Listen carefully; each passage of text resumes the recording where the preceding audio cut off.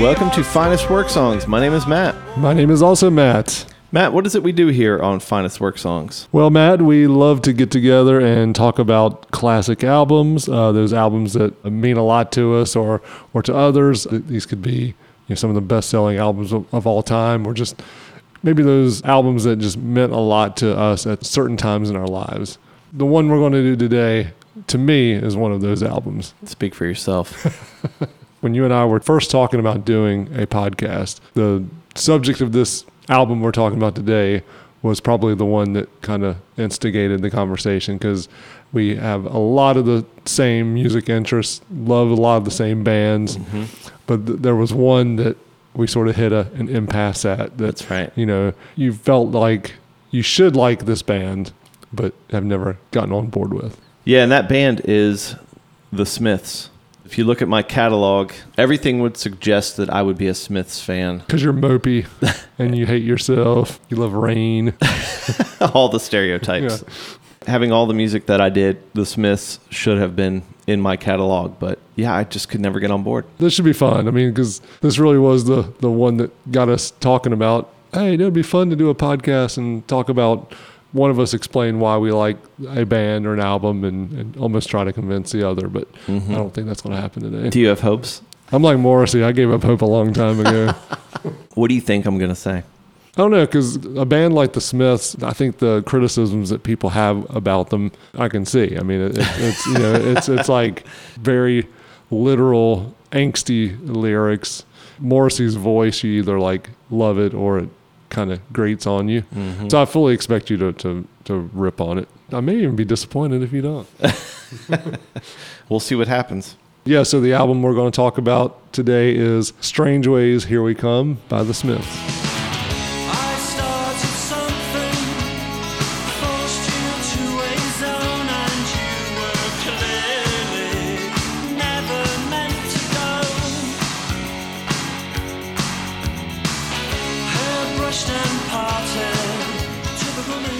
As always, we like to start with our memory of an album. So, Matt, what do you remember about the Smiths' Strange Ways, Here We Come? So my sister is 8 years older than I am. And so when she was off at college, I was in middle school, I believe, she came home one weekend and she had 2 cassette tapes. And she was like, you've got to listen to these.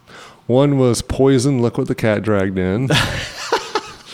And the other was the Smiths' Strange Ways, Here We Come. 2 incredibly different albums. I definitely have stuck with one of those longer than the other. Although, hey, I mean, every now and then you want to enjoy a little Talk Dirty to Me. I'm sure we're going to do a Poison episode. Yeah, at least one. Yeah. A lot of Smiths fans probably count The Queen Is Dead as their best album.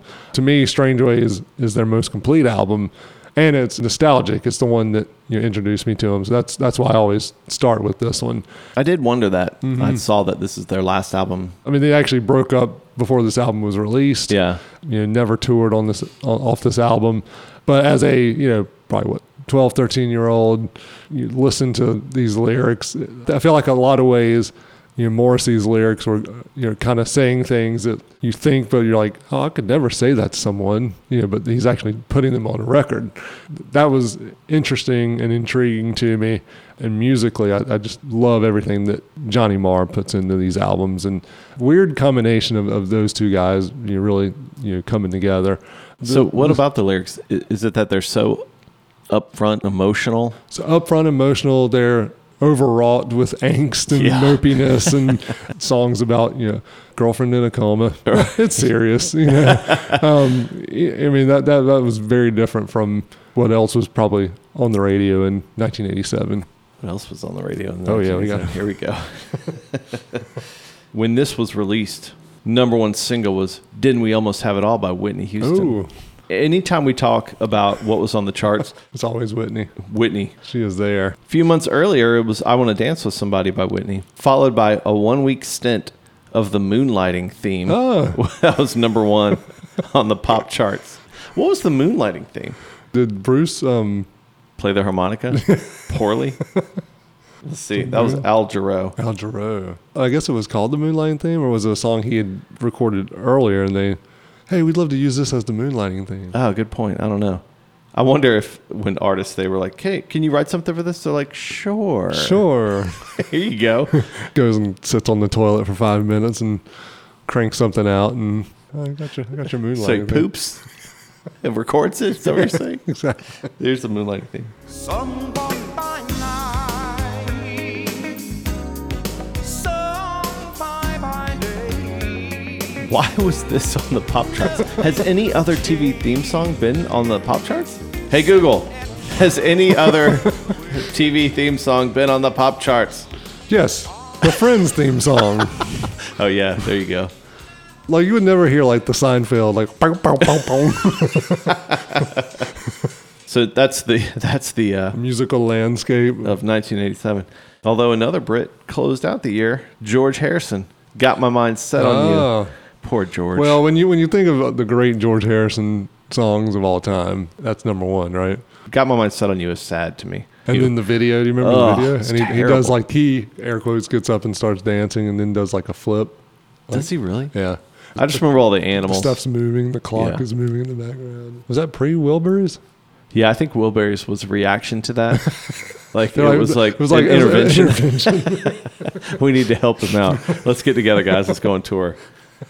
Yeah, 1987 was not a good year on the pop charts as I look at it. You've got that extreme of very polished pop and Whitney and Al Jarreau and all Yeah. that. So to hear something like "Strange Ways Here We Come" was pretty eye opening for young Matt. I'll put it that way. Yeah. What about you? What's your memory of the Smiths? I didn't have it easy growing up, Matt. My parents died. I was raised in community by my brothers and their extremely handsome friends. And we managed to fly under the radar of the foster care system. My oldest brother, Daryl, made sure that we stayed in school, made sure that we stayed out of trouble. But it wasn't easy in my neighborhood, especially with the friends that we had, like Dallas and 2-Bit and Steve. This was a time when wrong side of the tracks meant something, and we were on the wrong side of the tracks. We didn't have money, and those who did, who lived on the other side of town, really made it known. We had a name for the rich people, Socias, which was short for socials, which is the same Number of syllables. My friend Johnny and I liked to go to movies. While we were there, we were talking to two of the Socia's girlfriends. One was named Cherry, which you would think would put her on our side of the tracks. Nope, she was a Soch. And it really made Bob and Randy, their boyfriends, mad. And everything was fine. They diffused the situation until later that night we were hanging out, and Bob and Randy and their friends came looking for us. They put me in a fountain in the park and really tried to drown me. And so Johnny pulled out his switchblade and murdered Bob. Wow. I'm not laughing because it's funny. I'm laughing because Bob deserved it. One of our friends, Dallas, sent us away on a train, and we went and hid out in an abandoned church a couple towns over. I bleached my hair with peroxide. I read Gone with the Wind. Johnny was really into Robert Frost, just like a couple of greasers. That's what we're into. After a few days, Dallas came and told us that Cherry was going to back us up in court. That was good news. And we decided, we were starving. We'd been eating crackers, and we decided to go out and get something to eat. So we went out to a diner. And then when we came back to the church, it was on fire with kids inside of it. I don't know how the kids got in there, got trapped, and started a fire, but that happened. We rescued the kids. We were heroes, except poor Johnny. A burning beam fell on his back. He had some severe burns, and then he was charged with manslaughter. So Johnny having a bad day. Because Bob, the Soch, had died, the Socias called for a rumble, which is just a big gang fight, We met up with another gang, and we went to the rumble. We only hung out with like really hot greasers. So it was like rainy and muddy. I mean, it was like probably slow motion. But afterwards, Dallas took me to the hospital to visit Johnny, who kindly enough waited until I got there to tell me to stay gold. Dallas was so freaked out that he went out there and pretended to shoot a doctor and then robbed a grocery store. Finally was shot and killed. I had a sad upbringing. Lost a lot of friends, a lot of hot friends. I don't know if I mentioned how handsome my friends were, but a couple of them went on to great things. You know, one became a fighter pilot. One became a dance instructor in upstate New York. One took those rumble skills, I think, to like a karate meet or something. Yeah, that's right. Yep. Translated. One ended up becoming the city manager of Pawnee, Yeah. Indiana. That's right. We greasers were attracted to this melodramatic music, and this album, Strange Ways, Here We Come, really helped me get through that time of mourning.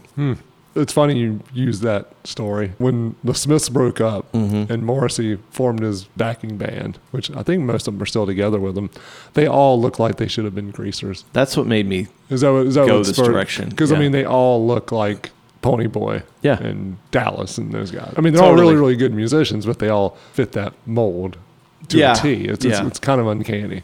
Yeah, they do. They look like straight out of the Greasers side of the tracks. Also, do you know who was in this movie as an extra? Flea Flea? from Red Hot Chili Really? Peppers was an extra in The Outsiders. Really? Like, he was a Soch, which is crazy. Well, I was as you were talking about, I was looking through the cast, and like Tom Waits is in this movie. Really? Yeah, he Who's plays he play? Buck Merrill. Oh yeah, Buck didn't he have the store? Well, there's a store clerk. Who was Buck? Let's see. Buck was like an older greaser.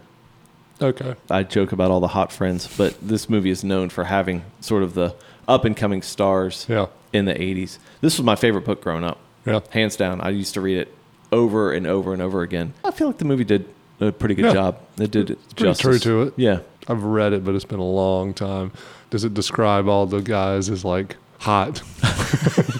Were they true to the book in that sense? Like, oh man, What if S.E. Hinton was like? his and- sinewy yeah. muscles as he got out of his car. Always raining. It's always raining. Steamy. But for real, I don't have any memory of this album. I just have a memory of the Smiths and friends who were really into them, especially in these years. If you were into like U2, Boy, and War, it seemed like the Smiths was another band that you were into. And for whatever reason, I could never get into them. So they kick off this album with A Rush and a Push, and The Land Is Ours.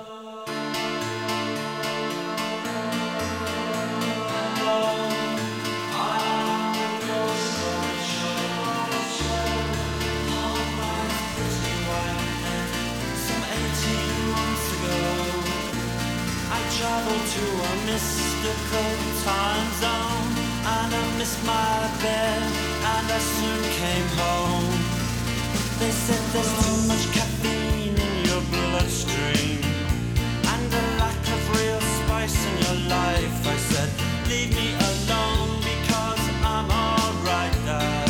Surprised to still be on my own.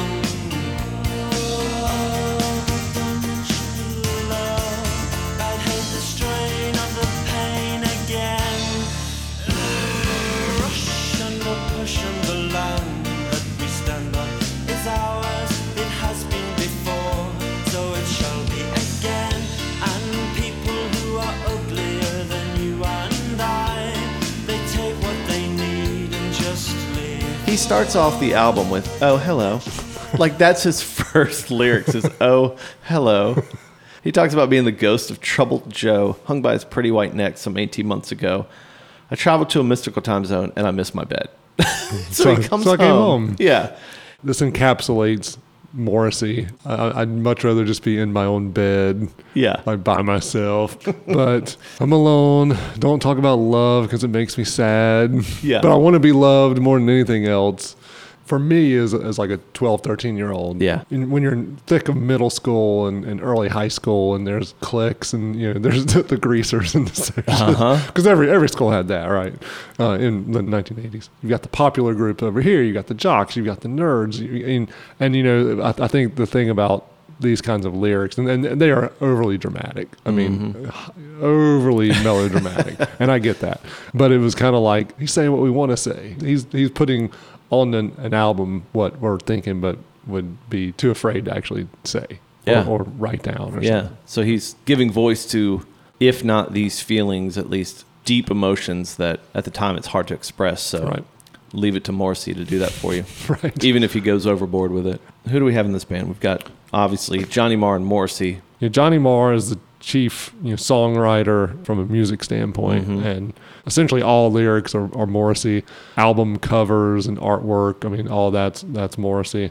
Andy Rourke was on bass, and then Mike Joyce on drums. Good musicians, I mean, But living in the shadows of Yeah. Morrissey and Marr. because you've got Morrissey and Marr's creativity, and then you've got their personalities, which sort of overshadow everything. It seems that everyone would be in the shadow of Morrissey, who insisted that he be called by his last name Right. because he hated the name Steven. Also, what if his last name had been like, Nordberg. yeah, he's like, I go by Nordberg from now on. Only call me that because I don't like Steven. They're like, maybe you should rethink that. Yeah, play this out a bit. Yeah, Steven's actually kind of cool. Nordberg, not as much. Not as much. That's how they open up in a big dramatic way. Second song is I started something I couldn't finish. I don't foresee any drama coming with this one.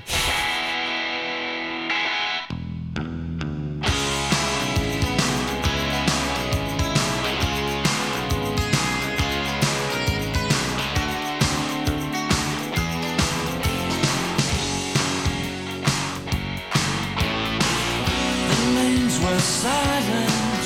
There was nothing, no one, nothing around for mine.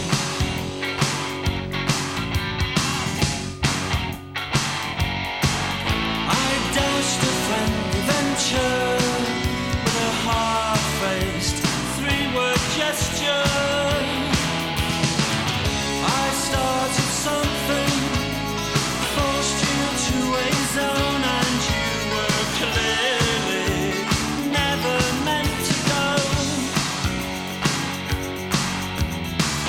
Hair brushed and parted, typical me, typical me, typical me. I started something, and now I'm not too sure.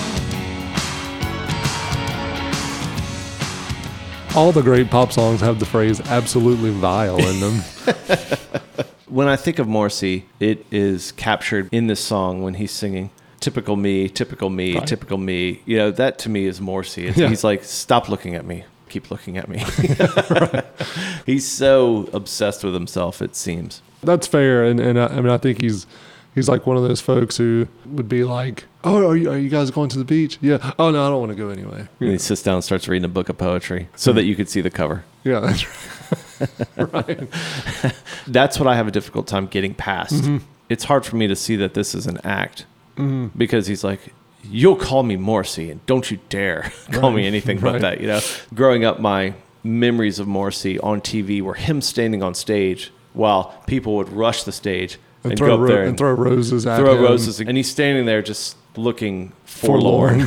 Yeah, but he gets up there and does it every night. Yeah. Perpetuates the Yeah. stereotype. So it's hard for me to separate that from him. If it were some sort of act, maybe I'd applaud and say, "Wow, what a neat Yeah. character this is." But it just seems like it's him. He came and performed in Durham, I don't know, 6-7 years ago. It still happens. I mean, you've got people just rushing the stage. I mean, I've never seen more people like hop up on stage to try and like hug a performer before. Do they have security at the concerts? He probably tells the security like, "All right, what I want you to do is let them hug me and then pull them off." Right. So it looks like I don't really want them to hug me, but Yeah. I really want them to But I hug me. really want them to hug me. There are obviously much bigger pop stars and rock stars out there. Yeah. And I've never seen the amount of people running up on stage as I have at a Morrissey concert. Some of these fans are like 60, 70. Oh, they were then. They're getting they're getting up there. So then They they're got their walker. very and, slowly. and he's still like, okay, just let them hug me. We'll give him time. Right, he's trying to pretend like he's getting away, but he's having a hard time with it because they're Because he's also 60. His hip is sore from carrying the weight of the world for so long. oh my gosh, yeah. Honest question for you. If you took away the persona, not even the persona, but Morrissey's personality and his... If you took away Morrissey, If you took away Morrissey, if you took away Morrissey, well, like musically, what does it resonate with you? Can you separate the two?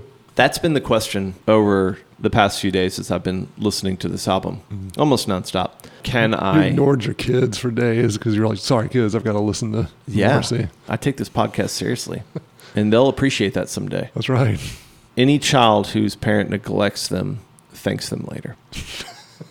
I mean, there have been case studies that prove that. Yeah. out. As I listened to this album, that was the question. Is it just Morrissey or is it the band? And there are times when I really got into it. And there are other times when I thought, I recognize that they're good. They just seem so uninteresting.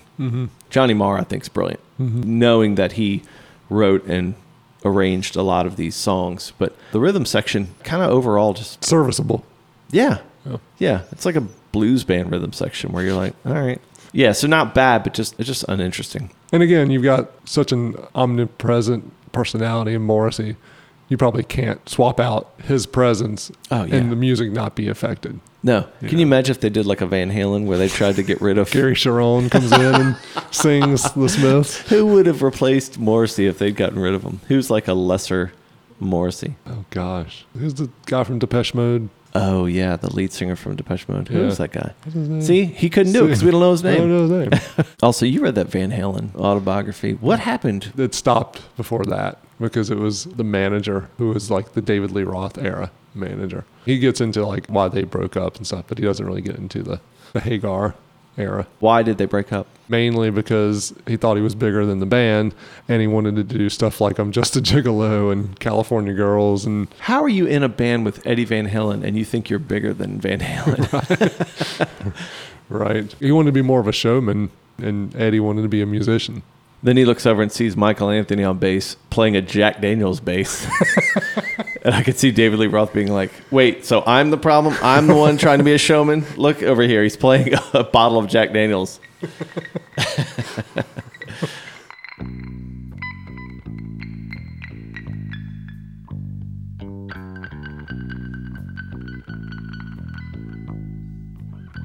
The death of a disco dancer. Well, it happens a lot round here.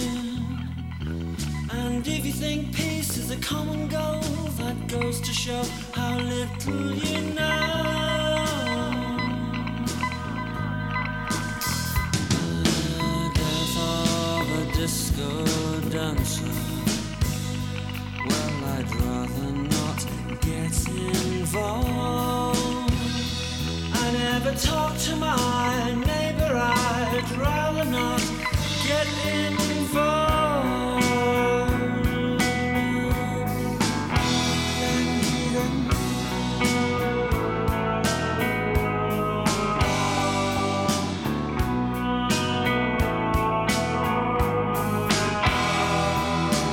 Love, peace and harmony. Love, peace and harmony. It's not just what he sings, but it's how he sings it. It's like he's testing the mic. The death of a disco dancer. You know, he seems so uncaring about anything, especially the death of a disco dancer. Well, but it happens a lot around there. Yeah. He's kind of used to it. What's going on in Manchester I where don't know, these man. disco Also, is disco dancer a occupation or is it a description? Might be an occupation. I mean, Manchester was pretty Working class. Yeah, and It's so known yeah, for that. Maybe you could still make ends meet by being a disco dancer in mid '80s In- Manchester. Sort of Morrissey in a nutshell. I never talk to my neighbor. I'd rather not get involved In the death in the death of a of a disco. disco dancer. Things may have been bleak in Manchester, but I could see where if you're in middle school, this speaks to emotions. Even if you're not dealing with the death of a disco dancer in Dunn, North North Carolina. Right. More like the death of a mule and Mule Days. Did you roll up to Mule Days in a Smiths t-shirt? God, that's a surefire way to get your butt kicked. God. Man, I can't even imagine doing that. I do remember, so in Benson, where Mule Days takes place, for years and years and years, it was very popular to go cruising in Benson, which would, you just get in your car on a Friday or Saturday night. Head on down to the DQ. I believe there might have been a DQ. Oh, man. Just go up and down the main street Yeah. through the middle of town. And I can remember listening to Morrissey solo albums with my friends, cruising events. And it was almost very Morrissey-esque because we would be like, oh, look at all these lame people cruising down. And we're going to play these songs about how we hate all these lame people. Right. Oh, look at me, but don't look at me. You know. So, yeah. Oh my gosh. Totally. I mean, remember. I like to think of Remember you that. like leaning on your hands, looking out the window, just like kind of staring forlorn at people as Morrissey raining. plays. Oh yeah, it's raining. All these jocks and socias Socias. So at the end of this song, they kind of carry on and just jam out. jam out in In a a Smith's jam out kind of way. very indie way. As soon as I heard it, it really piqued my interest because Johnny Marr joined Modest Mouse in the late 2000s, which was kind of cool because apparently Isaac Brock of Modest Mouse, which he was making albums in 95, 96, you know, first albums, looking for a guitarist. And it's like, I love Johnny Marr. Let me call him up and see. To think that you grew up adoring a band and then you get to the point where you say, well, let's just try. But I never knew the influence the Smiths had on Isaac Brock until I heard this song. Because the end of Death of a Disco Dancer sounds like a Modest Mouse song.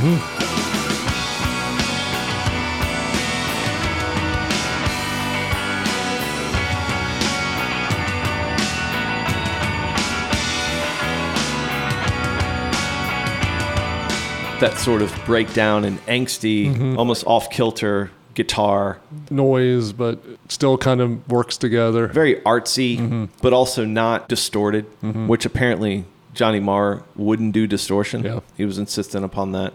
So he also was melodramatic. But that sort of like really driving the clean sound and not to where it breaks up and distorts, but just this. It's dirty and noisy because it's just layers of clean sound after clean sound Yeah. on top of each other. Yeah. So that was pretty cool to hear this and go, oh, I see now why they were such an influence. If you were to do what Isaac Brock did and be like, hey, I'm going to do an album, and you could ask anybody like who you idolized growing up, who would it be Oof. to play on an album? It's a tough question because it gets into what's the genre that you're playing. But the first person that comes to mind is Johnny Greenwood from Okay, Radiohead. yeah. I think he's a genius.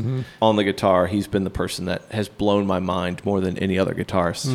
And so I would just even want to be in the room and see him do his magic. Yeah. What about There you? we go. Oh, Alvin, Simon, or Theodore, probably. Those influential people. Yep. Girlfriend in a coma, I know, it's serious. Girlfriend in a coma, I know, it's really serious.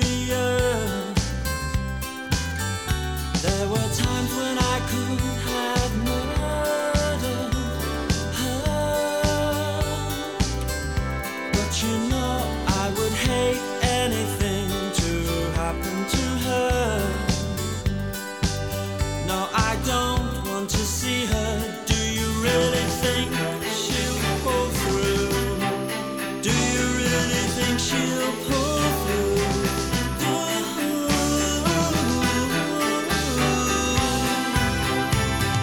Girlfriend in a coma, I know it's serious. Is it serious? Because it doesn't sound serious Well, the at all. happy music makes it not sound I imagine him, oh my gosh. I imagine him starting to date a girl after she goes into a coma, just for the drama of it. She falls into a coma and he goes and he's like, hey, do you want to go out with me? And then he's like, goes and tells everybody, my girlfriend's in a coma. And this poor girl's parents, he probably comes in and is like, hey, I wrote a song. Hey, here's some flowers. I wrote a song. Yeah, and they're like, oh, that's lovely. Maybe you could give voice to our grief. And then he starts playing this. Why would you write that song? And he's like, I said it was serious. BBC Radio 1 apparently refused to play it, and Morrissey later said, you're not really supposed to like those songs. They're very depressing, and they're not supposed to be played on the radio, which is the most Morrissey thing you Oh could say my about a gosh, song. don't play it on the radio. But seriously, play No, it. whatever you do, please don't play it. Yeah, I don't want anyone to hear this. I love this song. This is to me where I mean, I like Death of a Disco Dancer. You would. Yeah, I would, because I hate disco dancers. I feel like this was probably the part where I just fell in love with this album. To me, it was just such an eye-opening song on this album. Also, singing, do you really think she'll pull through? Then at the end, he says, "Let me whisper my last goodbyes." I know it's serious. You keep saying that, but it's to you, it's not serious, Morrissey. Also, girlfriend in a coma. He doesn't mention her name. Like, it's so crazy. What if he actually had in there, whatever your name is? What's her name in a coma? He seems like the type to wander the hospital after she dies, and then he's there a week later like, what about her? Is she in a coma? Is she going to pull through? That's my girlfriend. That's the thing. He's not even writing about losing someone, because girlfriend in a coma, it's carrying out the drama. It's the most tragic thing, because it's not that she died and he has to grieve. It's that he gets to wallow. Yeah. This guy is all about wallowing in some self-pity and also look at me while I do it. And that totally spoke to me in like 1987, 1988. Well, you had to figure out how to grieve that mule that was in a coma. That Donkey in a coma, I know. mule that was wearing a Smith shirt and got killed. If a donkey went in a coma, it would never happen. They would just be like, all right, kill it. All right, shoot it. It's serious. I know it's serious. I know it's serious. All right, what's next on this fun ride?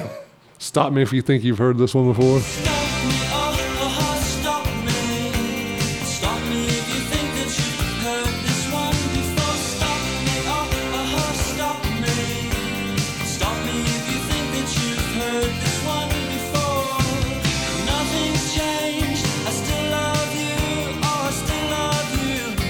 Only slightly less than I used to, my love.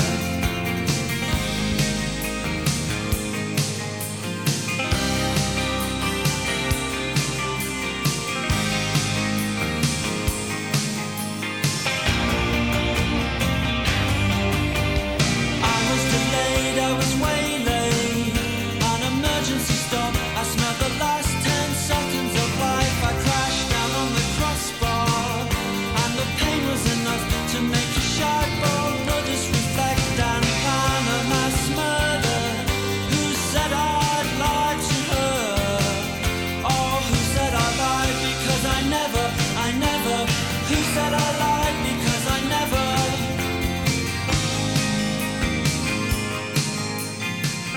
Can you imagine him being late?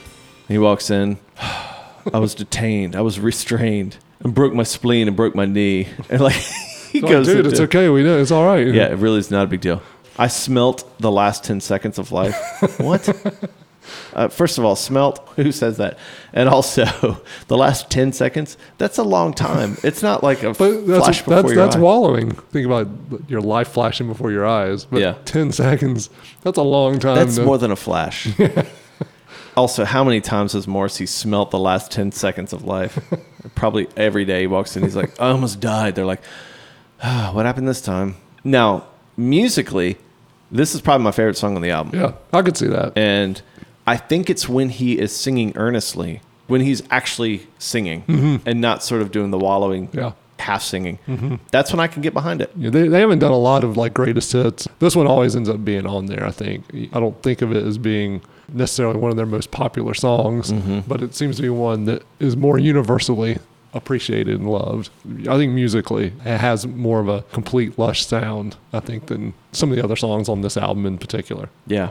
But even then, nothing's changed. I still love you, only slightly less than I used to. Oh my gosh. God, I love this. I love this guy. So they had a producer on this album, Stephen Street, for the scene in Manchester, one of the greatest music scenes in all the world. That also included James Yeah. and New Order, and again Elbow. El who? You were on this podcast Oh, that's where we right. talked about it. That's right. But this guy also, Stephen Street, also worked with Blur and did Park Life, and he did the Cranberries. Everybody else is doing it, so why can't Oh, wow. we? Yeah, this guy seems like a staple of the Manchester scene. You know, I'm just impressed that he was able to work with Morrissey. To work with both of those guys. Yeah. And, be able to produce something that's this impactful for a lot of people, not just quit midway through it. Even the recording process, apparently, like the whole band would record during the day, and then Morrissey would retire, would go read, Oscar Wilde or something, Yeah. and the rest of the band and Stephen Street would start partying and then remixing and reworking things. So then the next day, Morrissey would come back in and find something new. Probably. He was left out. Yeah, right. He was ignored. Ostracized. Yeah, he was ostracized. Oh, he loved that. Yeah. Golly.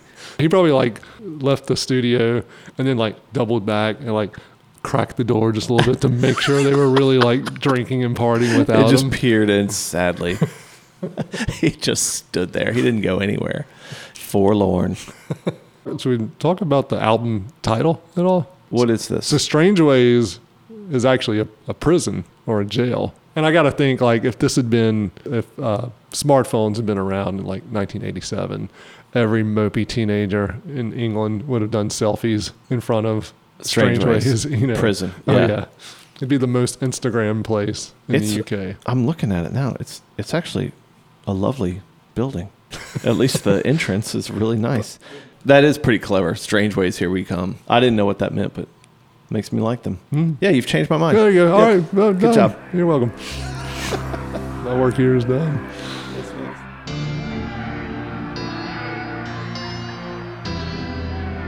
One of the more iconic songs to a lot of people on this album is Last Night I Dreamt That Somebody Loved Me, which that's Morrissey in a nutshell right there. Oh my gosh.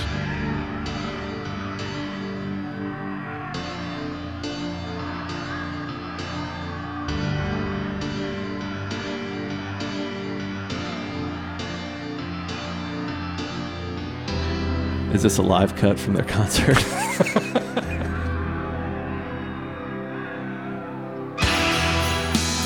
Last night I dreamt that somebody loved me. No hope, no harm, just another false alarm.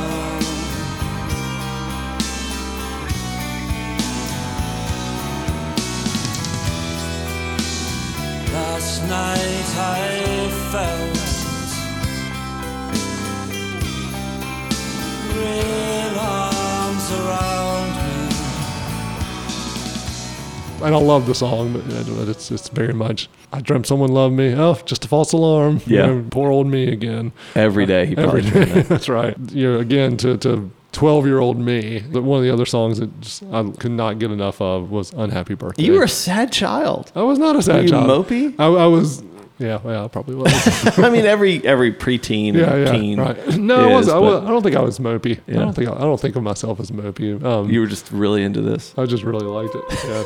I wanted to be mopey, and this Yeah. allowed me to be mopey Okay. without being mopey. I've come to wish you an unhappy birthday. I've come to wish you an unhappy birthday. 'Cause you're evil and you lie, and if you should die, I may feel slightly sad, but I won't cry.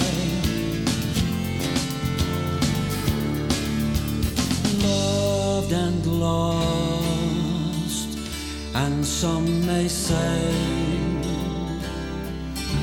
when usually it's nothing, surely you're happy, it should be this way. I say no, I'm gonna kill my dog.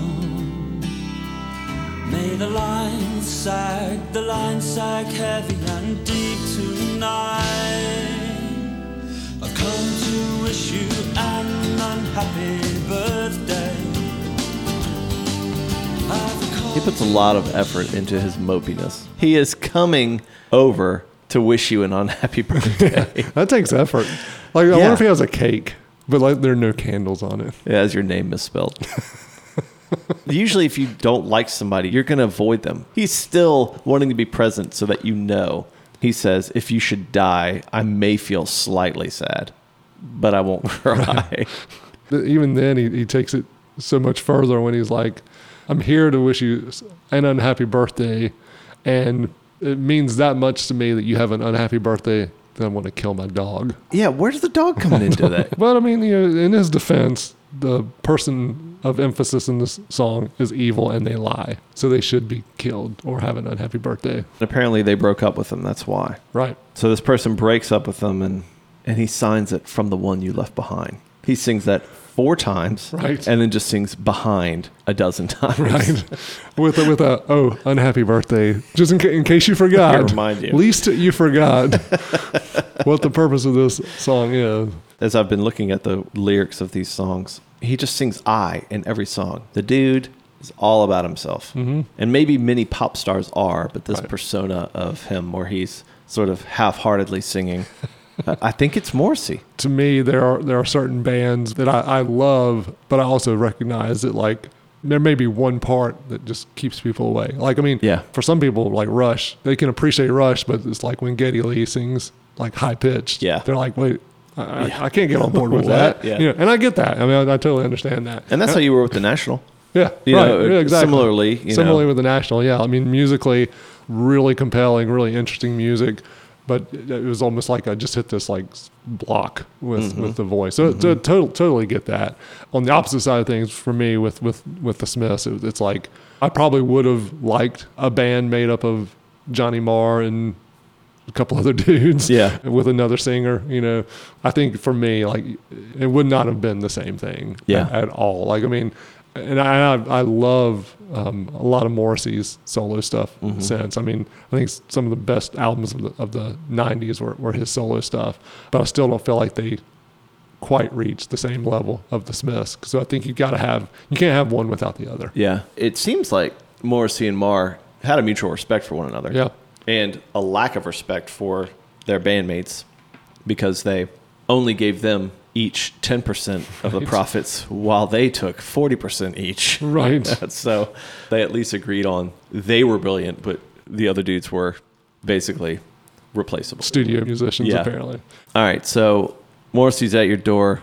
He's all mopey and sad, and he's going to come in and just occupy your day unless you take a song off Strange Ways. So, Matt, if you had to remove a song off this album, which one would it be? The one song that I would probably take off, and I still love the song, would be Death at One's Elbow. It's the next to last song on the album.